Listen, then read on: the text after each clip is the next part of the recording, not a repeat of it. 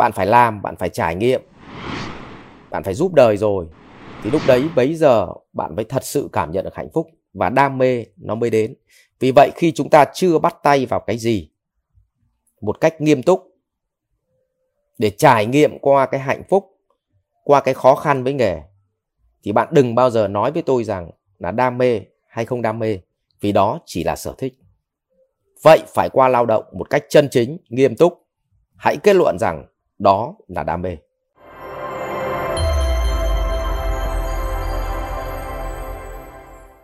Trần Thị Tuyết Liên có đặt câu hỏi là: em chào thầy Tuấn ạ. Thầy cho em hỏi câu này ạ. Em hiện là sinh viên năm nhất của trường Học viện Quân y. Em đang học ngành mà em không có đam mê. Ngành đó do ba mẹ em mong muốn ạ. Em muốn thi lại đại học để được học ngành mà em đam mê, nhưng em không biết phải làm sao để thuyết phục ba mẹ để em được thi lại đại học ạ. Rồi ạ, trước hết thì chúng ta bàn về cái khái niệm của đam mê. Tức là ngày nay thì số lượng các bạn trẻ họ đang bị lầm lẫn rất là nhiều giữa khái niệm về đam mê và khái niệm gọi là thích. Thích nhá, và đam mê nó khác. Ví dụ như thích một cô gái thì có thể là ngày mai cô ấy không còn những cái thứ mà mình thích cô ấy nữa, thì mình sẽ rời xa cô ấy ngay. Ví dụ bạn thích một bộ ngực của một cô gái, thì rõ ràng nếu mà chưa có con thì ngực cô ấy rất đẹp, thì bạn vẫn còn nói rằng là bạn rất là thích, nhưng bạn nghĩ là bạn đang nghĩ là bạn chỉ thích cái ngực thôi, mà bạn kết luận là bạn đam mê cả một cô gái.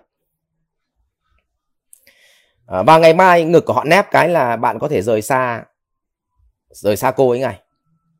Hay là bạn thích cái khuôn mặt của bạn ấy nó đẹp, nước da của bạn ấy nó đẹp, nhưng khi lấy bạn về một thời gian thì bạn ấy họ sinh con, xong bắt đầu là nó có thể là cái nội tiết tố nó thay đổi, da mặt nó xấu đi, có thể bạn sẽ bắt đầu lại chán ngay. Thì như vậy là bản chất là bạn thích một bộ phận, nhưng bạn kết luận là bạn đam mê tổng thể. Thì phần lớn các bạn trẻ đang bị lầm lẫn cái câu chuyện đó. Thì tôi quay trở lại câu chuyện của đam mê. Vậy thế nào là đam mê? Tôi khẳng định với bạn, không có kẻ nào sinh ra mà đam mê nghề nghiệp nào ngay. Ngay như tôi cũng vậy. Lúc đương thời mà tôi học cấp 3 thì bố mẹ tôi xui tôi đi thi sư phạm. Thầy hiệu trưởng trường cấp 3 lên tận lớp cấp 3 của tôi khuyến khích anh em thi sư phạm. Và bấy giờ thì những anh mà học tốt hoặc cá tính ở lớp thì rất ghét sư phạm. Và tôi lúc bấy giờ tôi cũng ghét sư phạm lắm. Nhưng bạn biết đấy, bây giờ tôi lại làm sư phạm. Và ngày đấy tôi chỉ có một thứ đam mê lớn nhất thôi, đó là ngành công nghệ. Và tôi vào học điện tử viễn thông được chừng độ khoảng 4 tuần gì đó, thì tôi phát hiện ra rằng là tôi chẳng có đam mê gì cái ngành này cả. Thế thì rõ ràng là lúc bấy giờ chỉ thích là vì cái ngành này nó rất là nổi tiếng, nó rất là hấp dẫn, là ngành công nghệ mới. Nó đơn giản vậy thôi. Thế thì rõ ràng là mình thích thôi. Thế ở đây cái câu chuyện là làm thế nào để biết mình có thực sự đam mê hay không?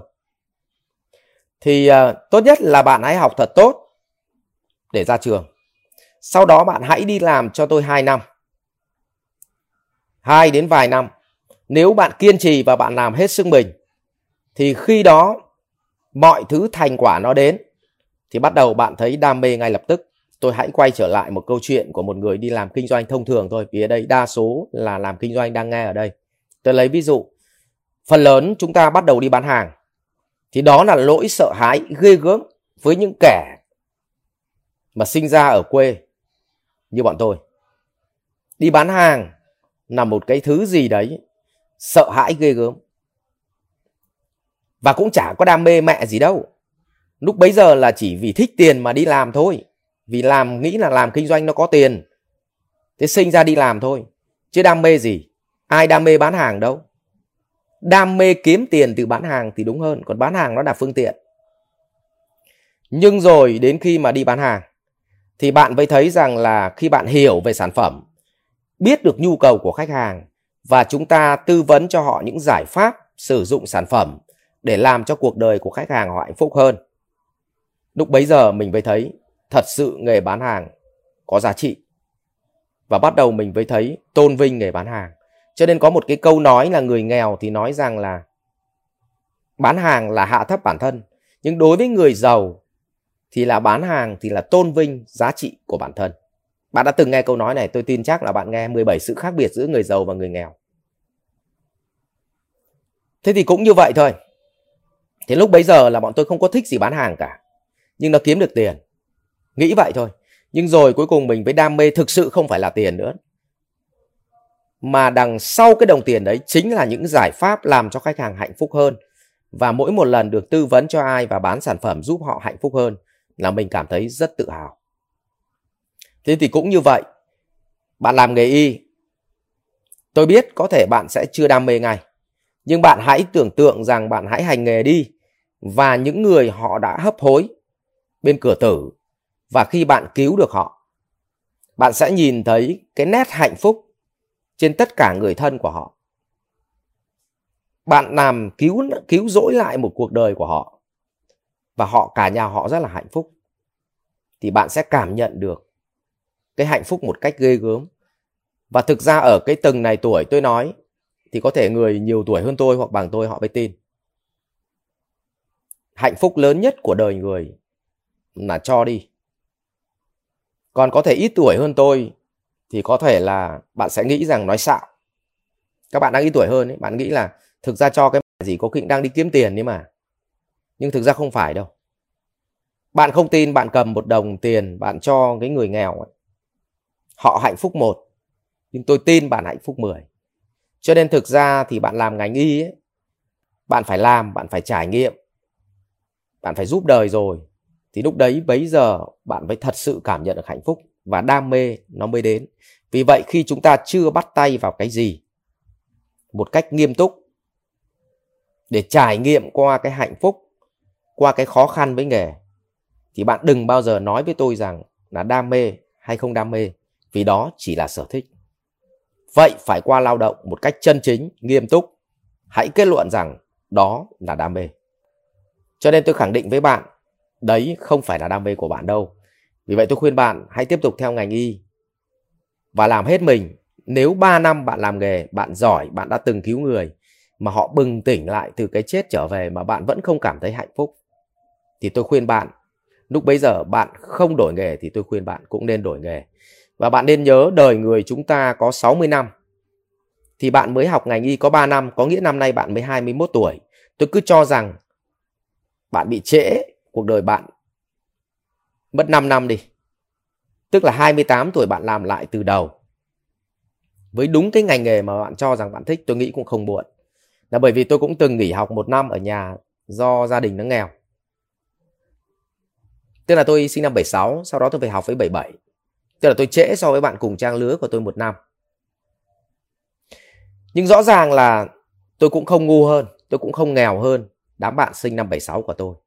Nhưng nói như vậy tôi cũng không thể giàu hơn những kẻ sinh năm 81, 82 và thậm chí có những người sinh năm 90. Cho nên không lúc nào là muộn, nhưng cũng chẳng phải là sớm. Điều quan trọng nhất, bạn cần phải trải nghiệm với nghề để chắc chắn rằng đó là đam mê. Đừng kết luận một cách vội vàng như vậy nhá. Thì lời khuyên của tôi dành cho bạn là học hết ngành y, hãy hành nghề 3-4 năm hết mình, hết sức lao động chân chính. Và nếu cứu được người mà vẫn không thấy đam mê, không thấy vui, không thấy hạnh phúc trong lòng, đổi nghề, tôi nghĩ lúc ấy bạn nên đổi nghề, bởi vì nếu không sẽ có nhiều người chết trong tay bạn. Nhưng giai đoạn này hãy làm hết sức hết mình đi, đừng dao động, đừng nung nay. Và đời người khổ nhất là đứng núi này trông núi nọ. Thường những người như thế người ta trong đạo Phật gọi là những kẻ hay vọng tưởng và không định tâm. Hãy định tâm làm việc cho tốt. Rồi, cảm ơn bạn. Chúc bạn thành công. Học viện Doanh nhân CEO Việt Nam cảm ơn bạn đã quan tâm theo dõi. Để biết thêm chi tiết về các chương trình huấn luyện của thầy Ngô Minh Tuấn và Học viện Doanh nhân CEO Việt Nam, xin vui lòng truy cập website ceovietnam.edu.vn, hotline 1800 577722 nhánh số 5.